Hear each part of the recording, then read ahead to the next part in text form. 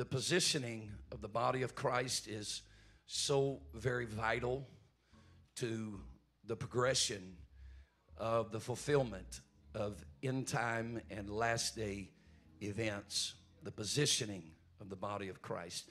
We can talk about end time revival all we want to, but if we're not intentional about seeing end time revival, we can talk about, well, man, it's going to be great. The latter house should be greater than that of the former, and there's going to be a harvest like the world has never seen. And I agree that there is going to be something that God is going to do that is so unique and sovereign that no generation has ever seen it. I get that. But he has to have his people positioned to be participants in that. And that starts really not collectively, it starts individually. And so every person has to take personal responsibility for their position in the body of Christ. And that goes down to devotion. That goes to devotion and dedication, sanctification, and a spiritual walk with God. Spiritual authority is based on spirituality. You can't be carnal and say you have spiritual authority. It's based on spirituality, and spiritual authority is something not given by man, but it is appointed by God. You can't be elected to a place of spiritual authority. It is appointed, and I'm preaching already. I'll read my text here in a moment, but you need to hear me tonight. It is appointed by God, and it is not given by man. Spiritual authority is also based on the humble, obedient condition of man. Humble, obedient condition of man. We have to be right in our spirit. We have to be positioned right in our spirit. We have to have a right spirit. We have to be in alignment with the things of God. Are you hearing me tonight? And if you're going to have spiritual authority, you must be sanctified from the crowd. You got to be sanctified from the crowd. Somebody say, oh, well, you just think you're holier than everybody. No, I just like to be holier than the crowd. I just don't, I want something that the crowd is not getting. Does that make you better than the crowd? No, but it may make me hungrier than the crowd. So spiritual authority means that you must be sanctified from the crowd. If you look at the life of Jesus Christ, the Lord was never proud. The Lord Jesus was never proud, therefore he never needed humility. Humility wasn't something that he gained or something that he earned. That was his spirit. He was never proud, so he never needed humility. He didn't need to be restrained from sin because he was sinless. He knew no sin. There was no restraining him from sin because his spirit was in alignment with the Father.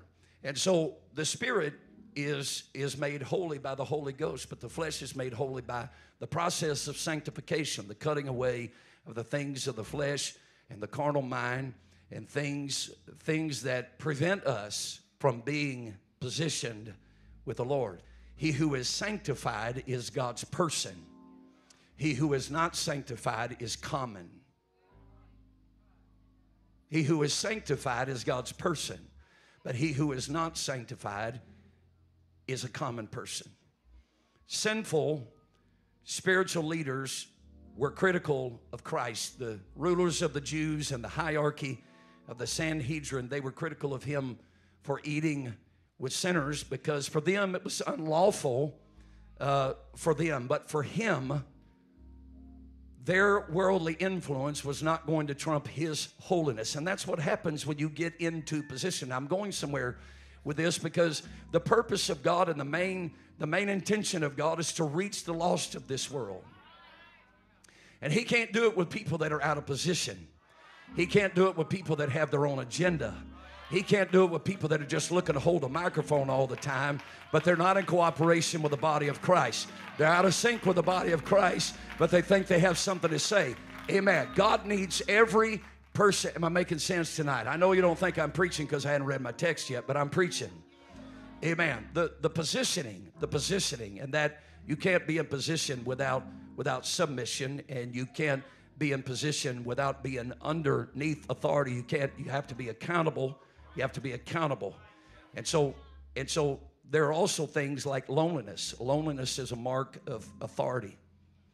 Loneliness is a mark of authority. Now, just because you feel lonely doesn't mean you have a spiritual authority.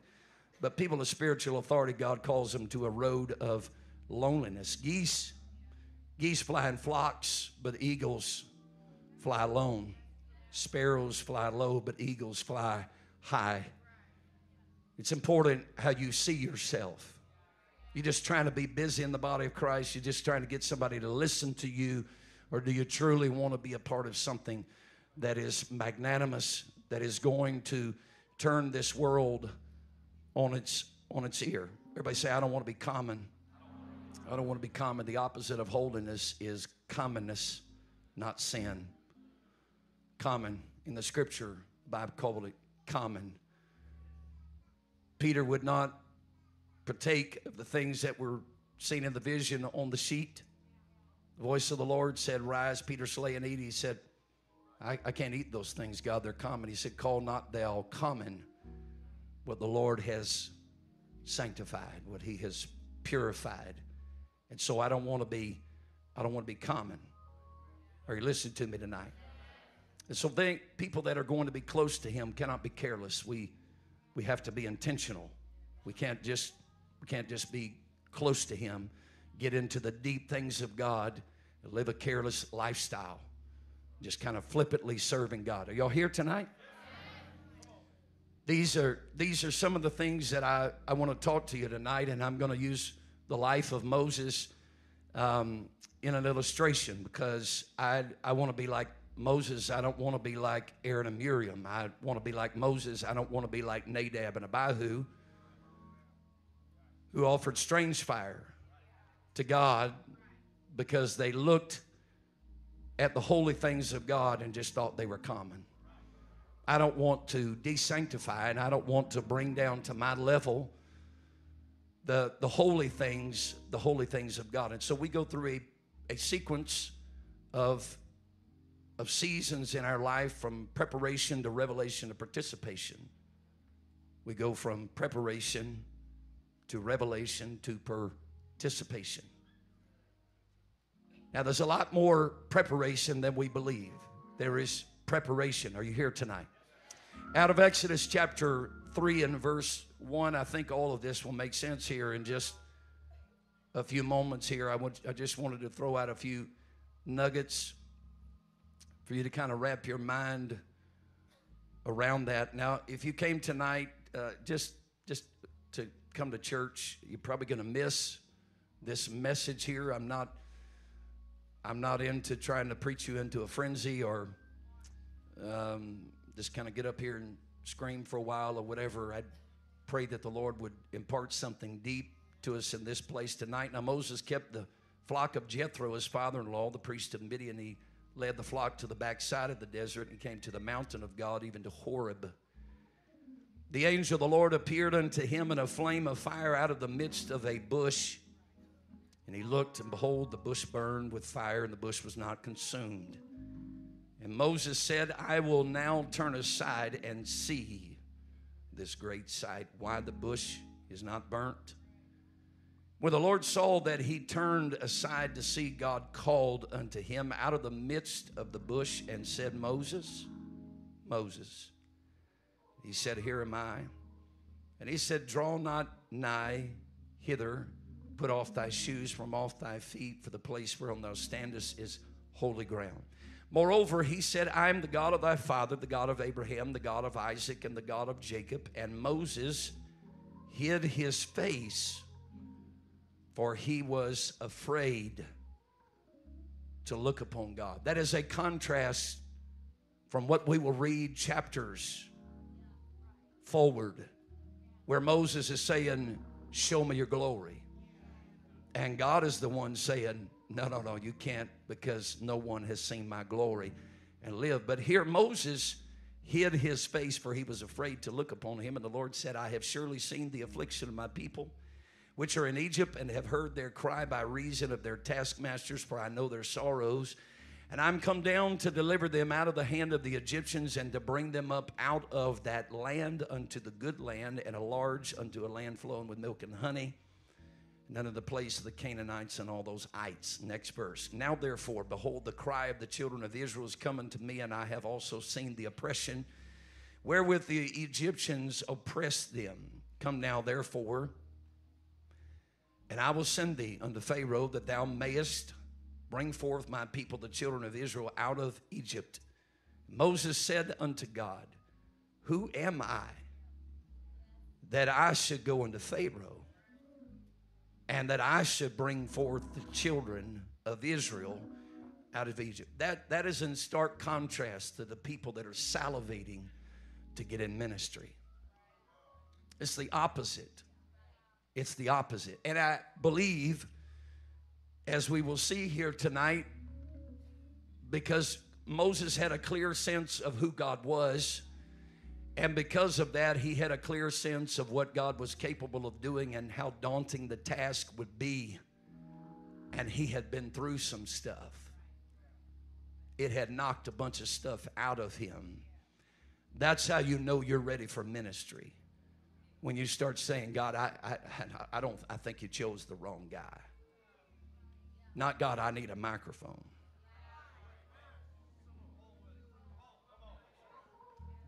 He said, certainly I will be with thee, and this shall be a token unto thee that I have sent thee. Now, I'm almost done. I'm going to let you be seated. But I think this is a little unfair. There's a colon here. And he said, this is the token. This is how you're going to know that I called you. Watch this. He said, when thou hast brought forth the people out of Egypt, after I've done through you what I'm calling you to do, that's how you're going to know I called you. Not before. The token I'm going to give you is everything I'm going to tell you is going to come to pass, and you shall serve God again in this mountain. When you get back to this mountain the next time, you're going to know that I called you. How about a little bit more evidence on this side of ministry, God? But I want to preach to you tonight from the thought, exile to Exodus. Exile to Exodus. Father, we thank you for your goodness and your mercy and your loving kindness and grace. Would you pray with me right now? Thank you, Lord, for hungry people and worshipers and people of God that love you, Lord, sincerely serving you. God, we turn our hearts towards you. We pray that you would minister in this place to every heart and mind. In the name of the Lord God, I pray that you would help us. Give us revelation, Lord, and help us to hear the voice of God in this place. And everybody said, in Jesus' name, amen. You may be seated. If you'll stay with me for a little bit. Y'all can stay with me if I'm not hollering, right? You can relax, but don't get too chill.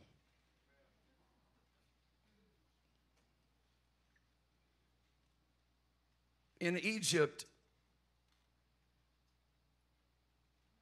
Moses' tenure there ended when he killed an Egyptian.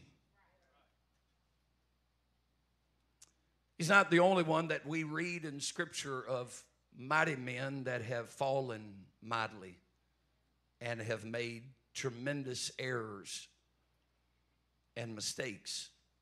But you can only imagine. I'm not going to ask for a show of hands for anybody that has ever killed anybody, because you just never know who's in church. But he killed a man. He ended a man's life. It doesn't matter how much good he thought he was doing. He killed a man. It doesn't matter how right that he thought it was or how moral that he thought it was. He killed him. And he didn't just kill him. He buried him. He just buried him in the sand. He just dug a hole and it's like a mafia mentality. He just killed him and buried him. That's not something that righteous people do. And yet God knew him from the very beginning, his whole birth, and I won't go through all that, but that was miraculous, and his upbringing was miraculous. And he was called. God had a purpose for him from the time that he was born, but he killed a man. He killed a man. And When it was known, the Bible said that he fled. And so we know that during that season of his life, at least that final moment. Now, we don't know how many gross errors and injustices that Moses may have committed before that. The Bible only records the one that caused him to flee from Israel or from Egypt. And he fled. And we know that he was operating in the flesh. It was what his flesh wanted to do.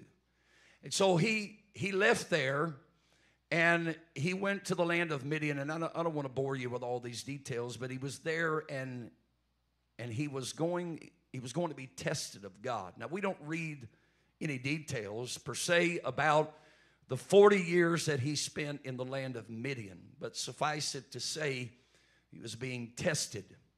He was being tried. It was preparation. Preparation. Now, I want to make this part right here just as simple as I can make it.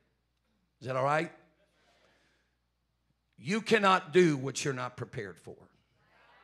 You just can't.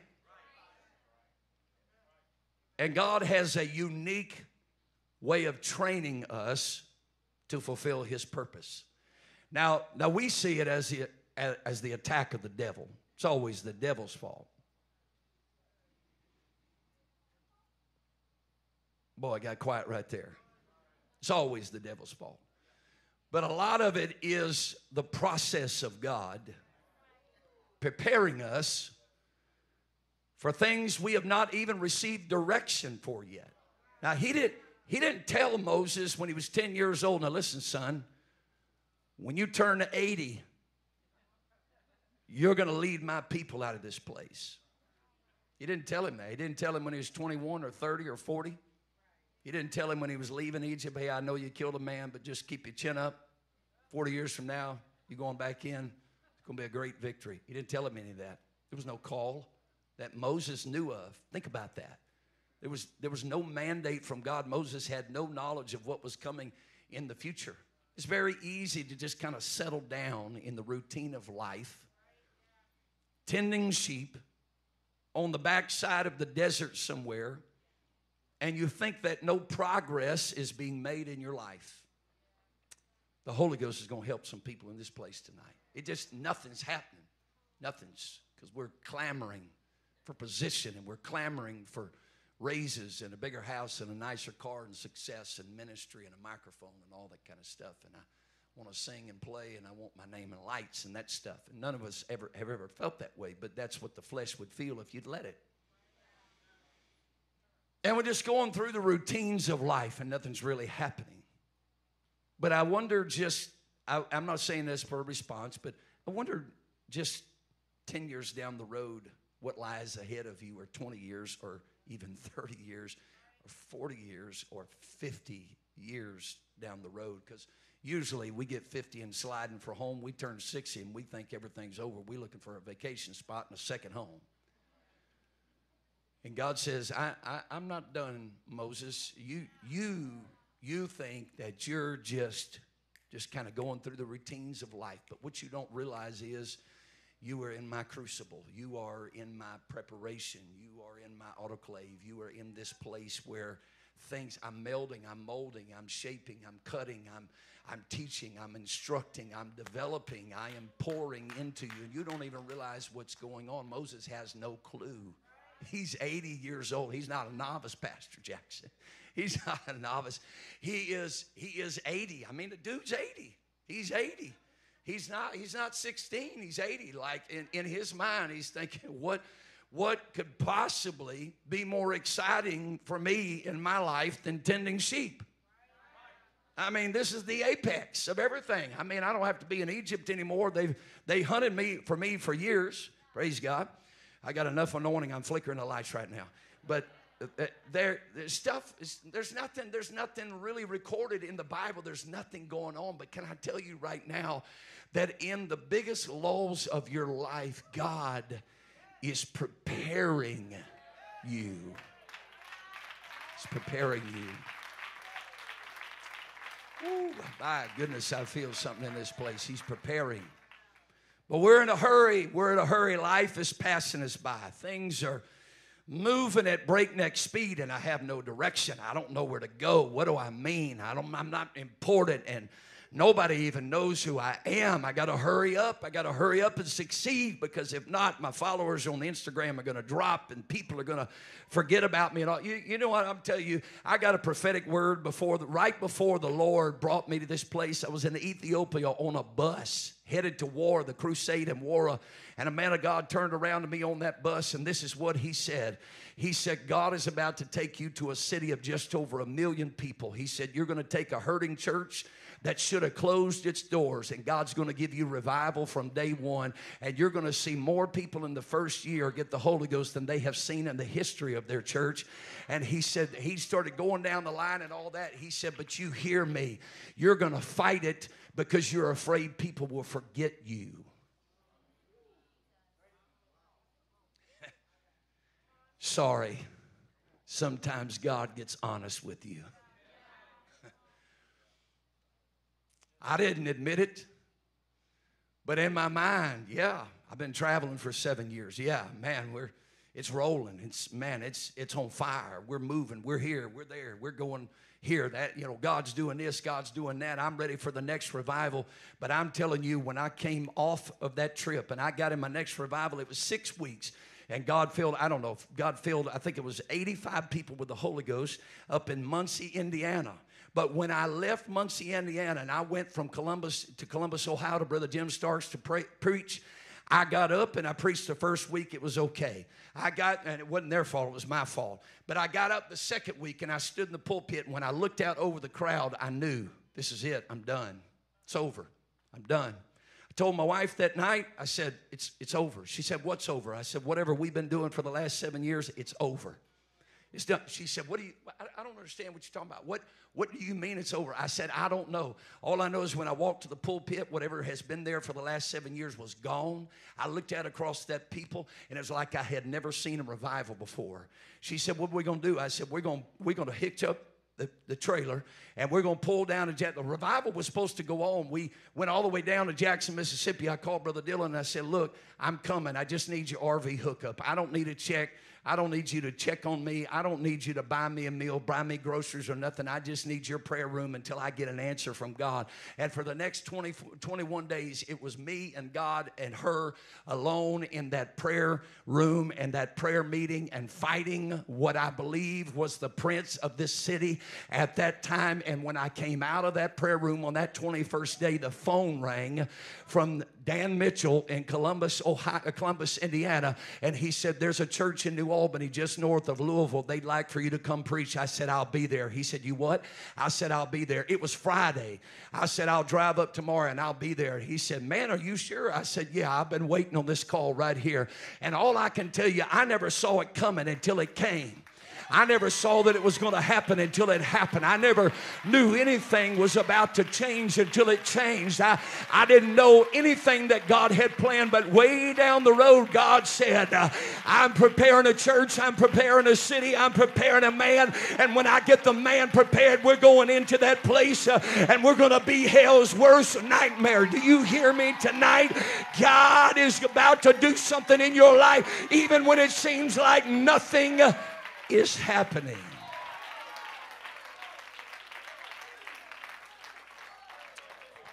And so Moses was acting in the flesh, and he had no authority. He had no authority, no authority. The next 40 years would be years of testing, learning lessons. And after 40 years of trials and 40 years of education and 40 years of Hard Knocks University, he was given revelation at the burning bush. This is this process of preparation, revelation, and then participation. And he took off his shoes.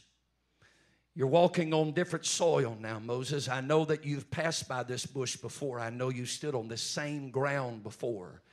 But I have changed the ground now. I have changed the soil. I have anointed this place. This is my sanctuary right now between you and I. I'm about to take you to a place and show you things about me and tell you about you and give you a revelation of yourself that you've never had before. Is that okay?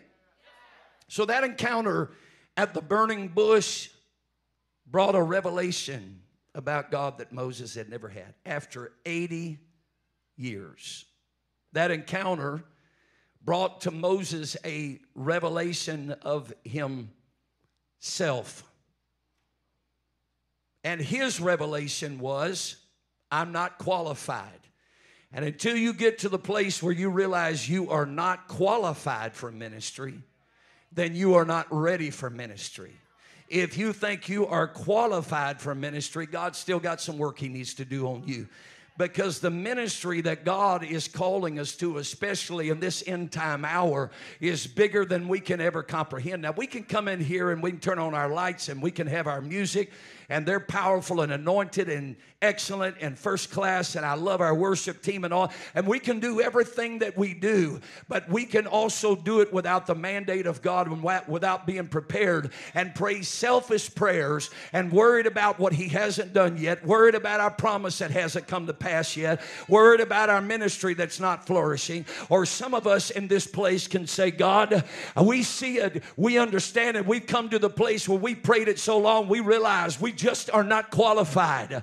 So if you don't mind, we're going to give you our excuses so you realize, you know what? Hey, you can pick on Moses all you want to about his lack of self-confidence, but it was exactly that God saw and said, that's what I need to hear. I need somebody that'll tell me that they can't do it with their talent and their ability so I can anoint them. I need somebody that don't know how to bring a plague upon Egypt so I can do it and get the glory. Oh, would somebody clap your hands unto the Lord? I'm just teaching tonight. Clap your hands unto the Lord and give Him praise. His lack of eloquent speaking, he would learn, listen to me, his lack of eloquent speaking, he would learn, would not hinder God's work through him. It is exactly the things we believe that God won't use are the things that He will use. Well, you can't use me because I'm this, I'm that. And God says, I know, but I've been working on you for the last 40 years on the backside of the desert. So you would realize your inadequacy without me. I need somebody to appreciate fully what I'm about to do. Am I making sense here tonight? And so he was given a mandate, and mandates don't come without authority, and authority is not given without purpose. And I preached about that last Sunday night when I talked about the anointing. So he perceived the authority. He perceived the authority. The revelation was the authority, because he said, when I go into the land of Egypt, who do I tell them sent me? God said, I am that I am. Brother Urson talked about that in our MIT class. He said, not I am that I am, but I am that I am. I'm that one. I'm that I am. I'm the I am your mother told you about. I got to hold on right now. He said, who do I tell them sent me? I mean, is there some kind of credentials that you can send with me? Is there a certificate I need with this, or a license? I need a vaccine card, or what? Who do I tell them sent me? He said, I am that I am. I'm that I am. I don't know if he was exactly telling him to tell Pharaoh those words, so much that he was revealing that to Moses. Quit worrying about who you're going to tell them sent you, and get a revelation that I am that I am. I'm that I am. You think you need credentials? My God, have mercy. I can't. You think you need credentials? Go. You got to have so many followers. You think you got to have popularity. You think you got to have the approval. Do you think I need Pharaoh to listen to you? I don't need Pharaoh to listen to you. As a matter of fact, I'm going to harden his heart. But in the end, I'm going to have the last say. And I am going to be that I am.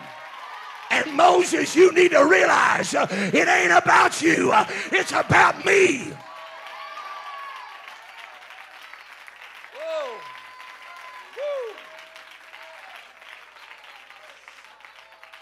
And so he showed Moses the transition of authority.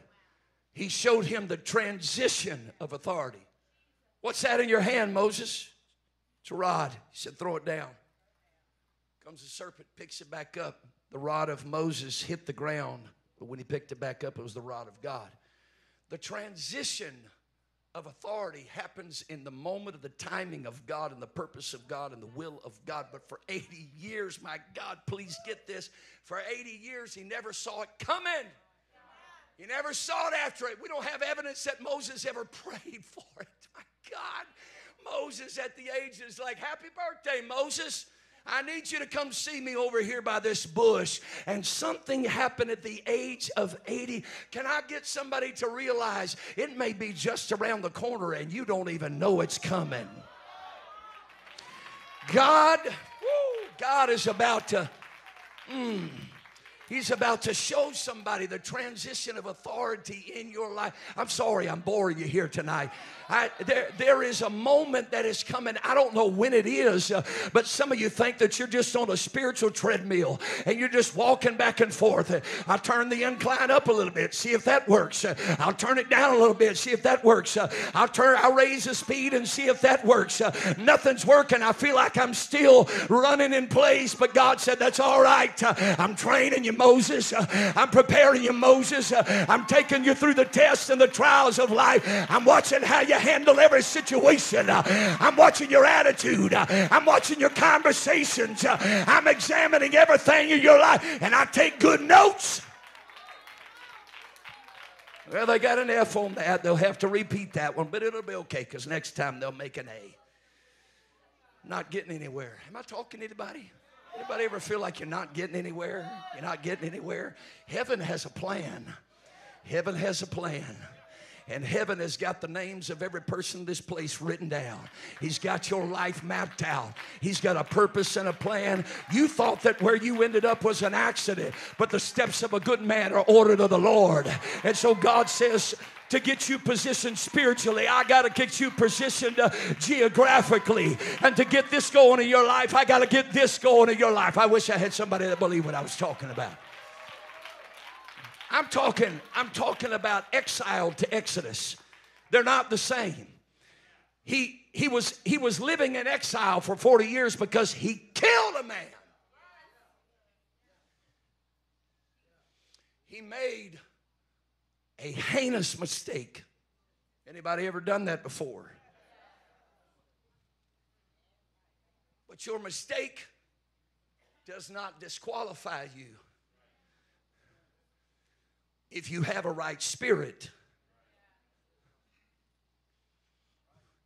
it qualifies you because now you understand the forgiveness of God and the mercy of God and the grace of God, and you will never trust in the arm of flesh because the arm of flesh will let you down. Moses knew better. He said, basically, inside of me is a killer. Inside of me is a murderer, and they knew it back then, and he mentioned it to God, and he said, Moses, let me tell you something, son. The people that have sought your life, he said, they're all gone now. And he said, you don't have to worry about who's going to receive you and who's not going to receive you. I'm going to do something through you that is going to be written down in the history books of the annals of time. And you thought that you'd just been tending sheep for the last 40 years, but I am about to blow the mind of the known world and the victory that I'm going to give the people of God. I wish some of you come to church right now. The victory that I am going to give the people of God is going to be a blessing to future generations for thousands of years that believe that they can't come out of bondage and they can't come out of slavery. But if I have to bring the plagues of Egypt upon America, if I have to bring up upon the world, if I have to call men of God to stand before every Pharaoh in every government institution in the world, I am going to have the last say. The enemy is not going to be greater than my power, but I gotta have somebody that don't believe that they can do it of their own ability and will rely upon my ability so I can transfer them from the rod and the staff of Moses to the rod of God. What I feel in this place is a moving of spiritual authority. I feel a moving. I feel a moving. I feel a moving of spiritual authority. Why don't I'm not near done. Why don't you lift your hands for a moment here, just for a moment. Just lift your hands for just a moment. In the name of the Lord. Come on, let it out. There's something trying to suffocate. I know you're weary. I know you're tired. I know it's a little warm in here. I know you're feeling a little lethargic.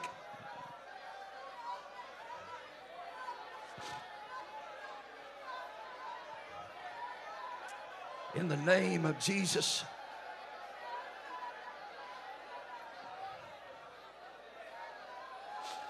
In the name of Jesus.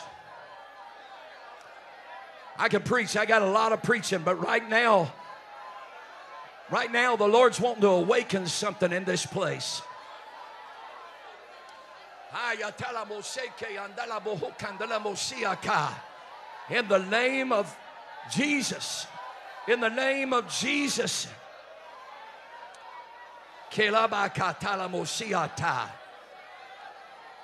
Tarandala bosikia tayondo bosekia. Tela mamaya sata. Shalabakata. Sholobokanda la masea.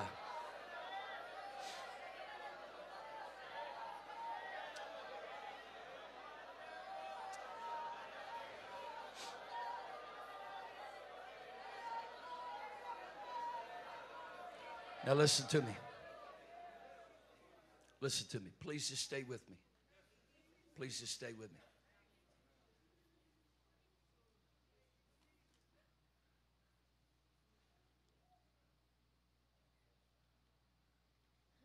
In Numbers chapter 12, Aaron and Miriam speak against Moses.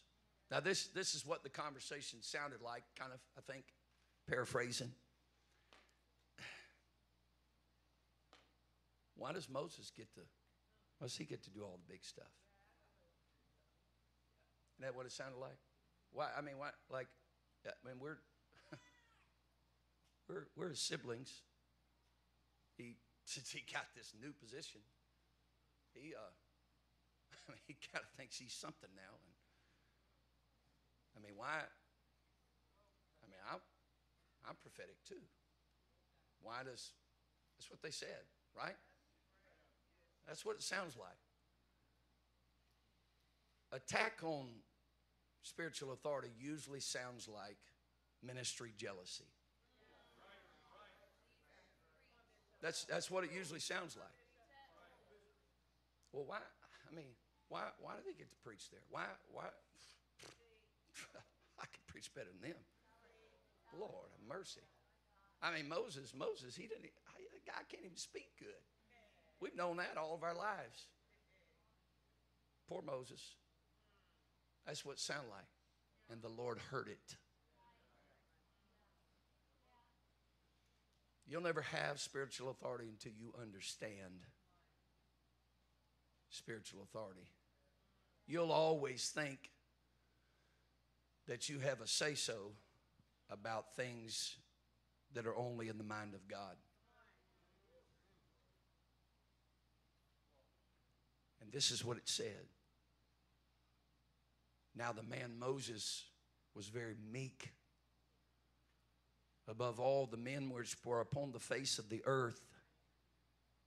And the Lord spoke suddenly unto Moses and unto Aaron and unto Miriam.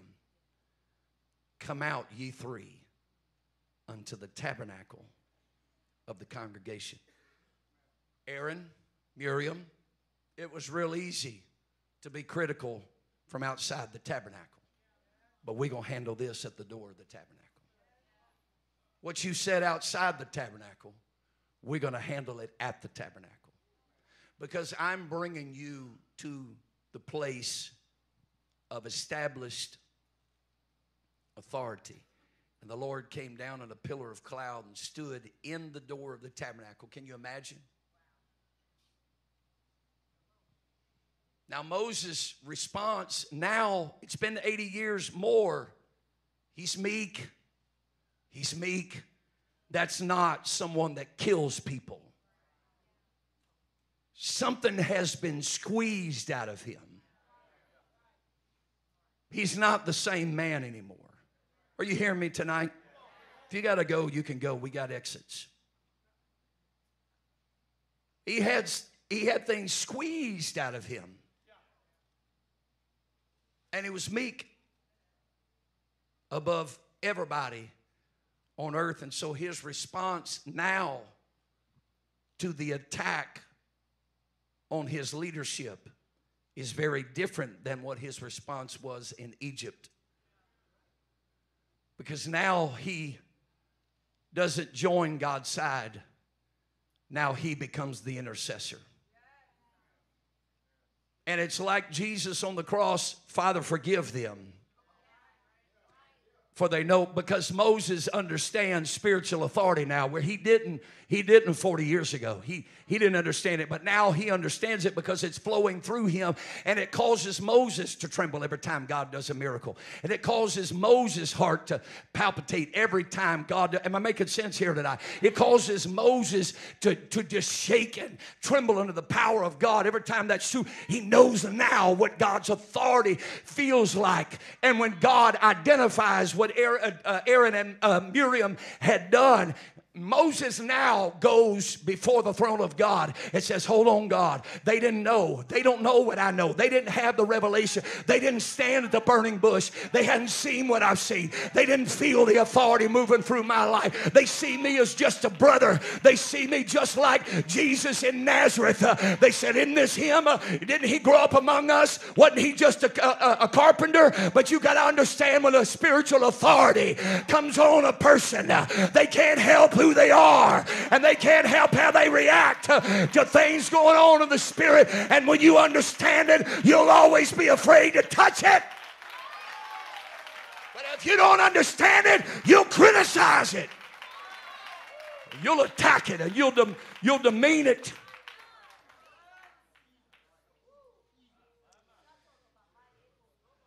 Positioning. Those in authority cannot listen to slanderous words. They have to let God listen.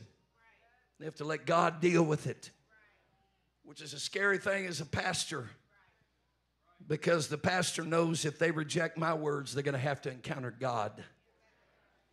I'm here as the buffer between them and God. I might hurt their feelings,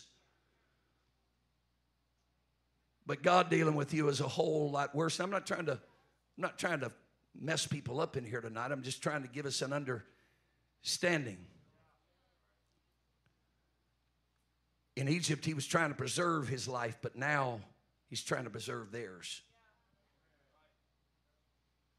And so this spiritual authority that is going to come on the body of Christ is going to happen with individuals. He's not going to do it for those that have trouble coming to church, coming to prayer, can't pray, carnal. He's not going to do that. Well, I'm a part of greater faith. I'm a part of hope. I'm a part of LC. I got spiritual authority. You ain't got nothing if you don't have a ministry before the throne of God. If you've not been on holy ground before, if you hadn't been in the awe and the reverence of God till you realize I got to take my shoes off. I'm walking in a place where I had never walked before. Until you get to that place, it don't matter who you're tied to. It don't matter who your preacher is. It don't matter who your friends are. It don't matter how you surround yourself with 300 prayer warriors. But unless you have a ministry before the throne of God, there is no spiritual authority coming to your life. And you will always fear the devil's attack. And you will always get depressed at the devil's attack. You will always worry about the devil's attack. But when you have spiritual authority, you just understand, hey, devil, you're stupid. Greater is he that's in me. You're a devil. You're a dingbat. What did you say? You're going to go get bigger devils? Matter of fact, why don't you go get 10 bigger ones? And God will still back me up. What you say you was going to get a legion? That's all right. Go ahead and get a legion because the God of the universe is on my side and God will back me up every time. How do I know that? Because I've stood before a burning bush and I have heard the voice of God coming from the throne of God, and I've seen the fire. I've seen the bush on fire, but it was not consumed. You don't know what I've seen, devil. So go ahead. God is going to back me up. God was taking Moses from exile to an exodus. The purpose of ministry is not to preach good. The purpose of ministry is to bring people out of bondage. The purpose of ministry is not for people to sing your praises and people to pat you on the back. The purpose of ministry is so that the prostitute that is enslaved by her childhood, where she was molested and raped her entire life, or the drug addict was fed drugs and cigarettes and alcohol by some foolish mom and dad that insisted on them having it at a young age, or they got around the wrong crowd because mom and dad wasn't home and somebody grew up in bondage.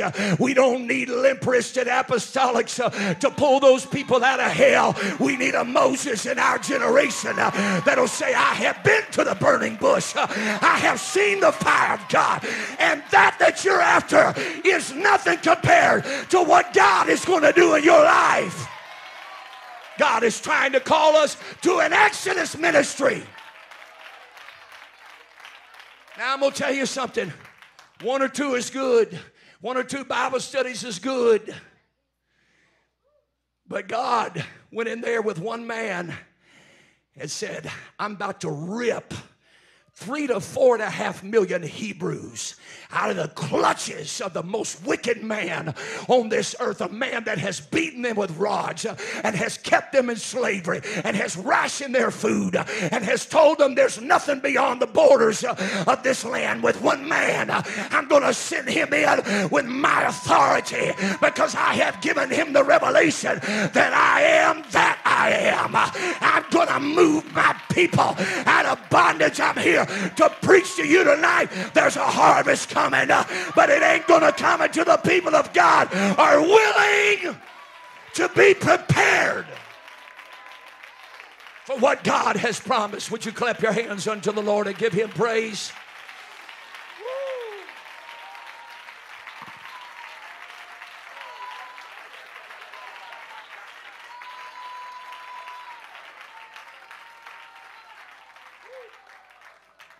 Have mercy. Do you feel it in this building? I got a whole lot more to preach. I really do, but I think the Lord has reached for whoever he wanted to reach for in this building today, and that's tonight, the hungry. That's the hungry. That's the hungry. That's the hungry. He's saying, you think your life doesn't matter. You think you've been treading water. You think you're not getting anywhere. But every prayer meeting, I have heard you. I have watched you. I've seen your steps. I have watched you tend the sheep. I have watched you go through the mundane. I have watched you be faithful in every scenario. I have watched you handle disappointments. I've watched you go through the trials. I've seen the ups and downs of your attitude and your spirit. I have seen and heard the thoughts of your mind. I understand where you are. And when you least expect it, you and I are going to have a holy convocation on the backside of some desert somewhere, and nobody's going to even know what happened to you for a little while. But when you come out of there, you're coming out with a revelation that I am that I am. I am coming to that. I am about to put something on you that is going to make hell tremble. I am going to put something on you that is going to bring the sinner out of darkness and the backslider out of their degradation and demoralization. Is there anybody in this place right now that said, Lord, I've been in exile for a long time. I don't even know who I am anymore. I don't even know if my life matters. But tonight, I'm getting ready for an exodus because there's people in bondage that are depending on my anointing. They're depending on my mantle. They're depending on my mandate. They're depending on my ministry. Is there anybody in this place tonight that'll say, God, I'm going to stay in the preparation. I'm going to stay in the forming process. I'm going to let you cut things away from me that need to be cut off of me. Praise somebody, praise somebody, praise somebody. Oh, praise somebody, praise somebody, praise somebody.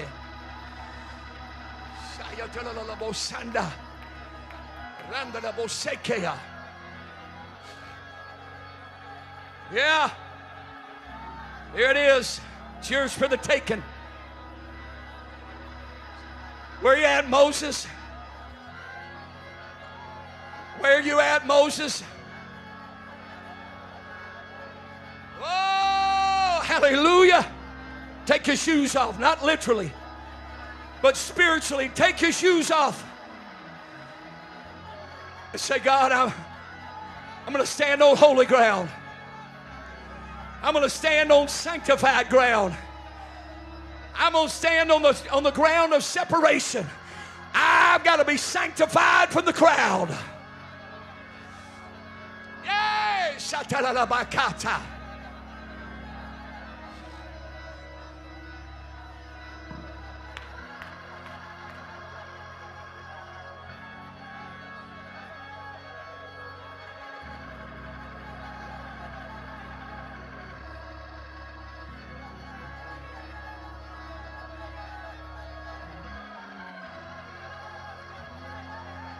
That's it, come on. The day-to-day struggles, they don't amount to anything. The enemy's trying to make them look like something big in your life.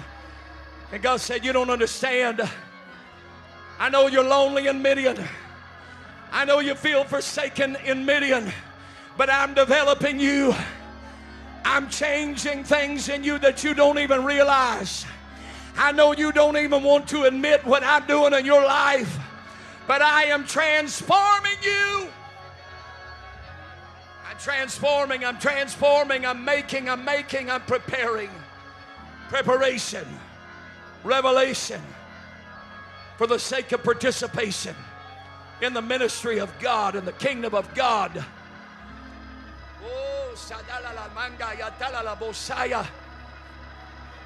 This doesn't have to be a loud prayer, but it needs to be a deep prayer.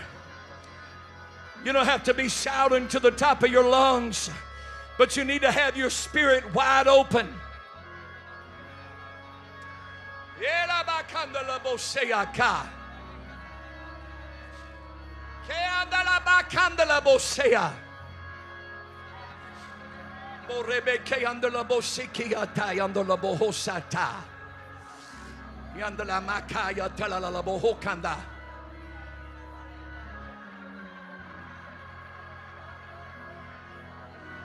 Oh, come on, come on, come on, come on. Come on. Yeah. Crowd to him. Lord, I felt like for a long time I've just been in exile. But the Lord is using your exile to prepare you to bring an exodus to his people. In the name of Jesus, oh God, we're not afraid of being alone. We're not afraid of the sacrifice. We're not afraid of our uniqueness. We're not afraid, oh Lord God.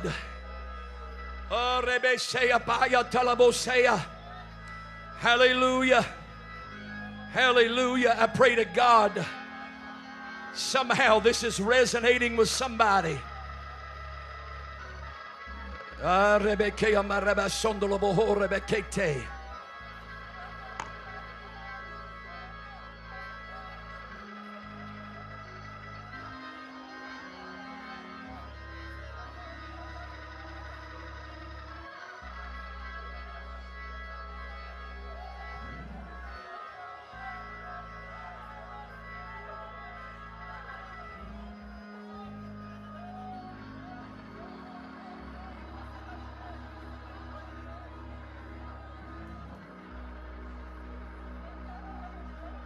Don't stop praying, but I'm going to tell you what the Lord is looking at right now.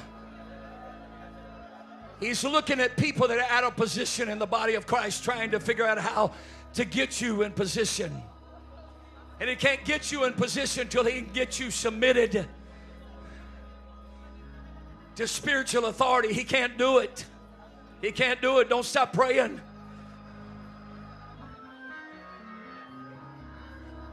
He's troubled about people that don't understand spiritual authority, because he knows he'll never be able to put it on your life until you understand it, until you've encountered it, until you're willing to be accountable to it and submit to it. He can't do it. In the name of Jesus, come on. Your flesh wants to run rogue. Your flesh wants to try to hide from your mistakes. Your flesh wants to try to build on a foundation that God hasn't laid. Oh, hallelujah. Hallelujah.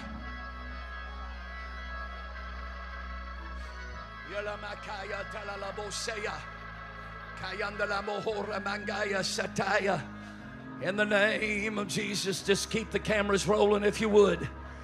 Keep the cameras rolling if you would. In the name of Jesus.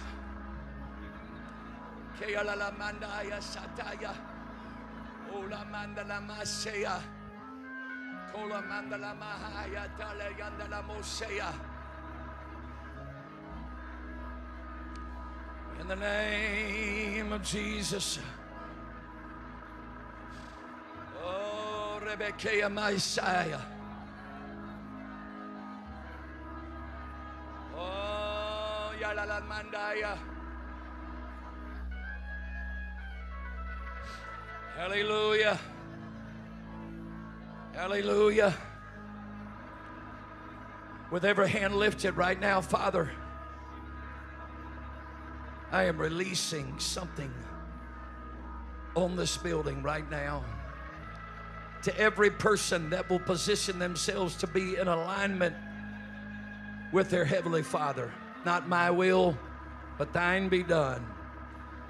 In the mighty name of Jesus, oh God, I want you to receive it right now. God's going to pour it on you. He's going to pour it on your head. It's going to run down through your body. You're going to feel it running down and settling in your feet and knees. In the name of Jesus, oh God, I release something. I release an apostolic anointing on this place. I pray that you would draw people around the throne, draw them into a ministry. Not a cookie cut ministry, but positioned in the body of Christ. In the name of Jesus, Solobakandala Mosea. Ayalamanda Bohorebe Sena Kayatayandola Bosea. In the name of Jesus, oh God. In the name of Jesus. In the name of Jesus. In the name of Jesus, oh God. Yes, Lord. Yes, Lord.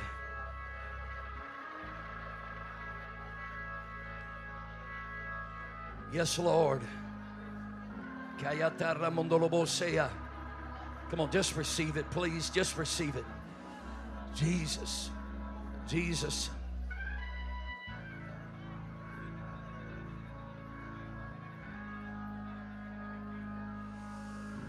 Oh God, I praise you. I praise you. I praise you. I praise you. Educate us, Lord. Train us. Train us. Train us.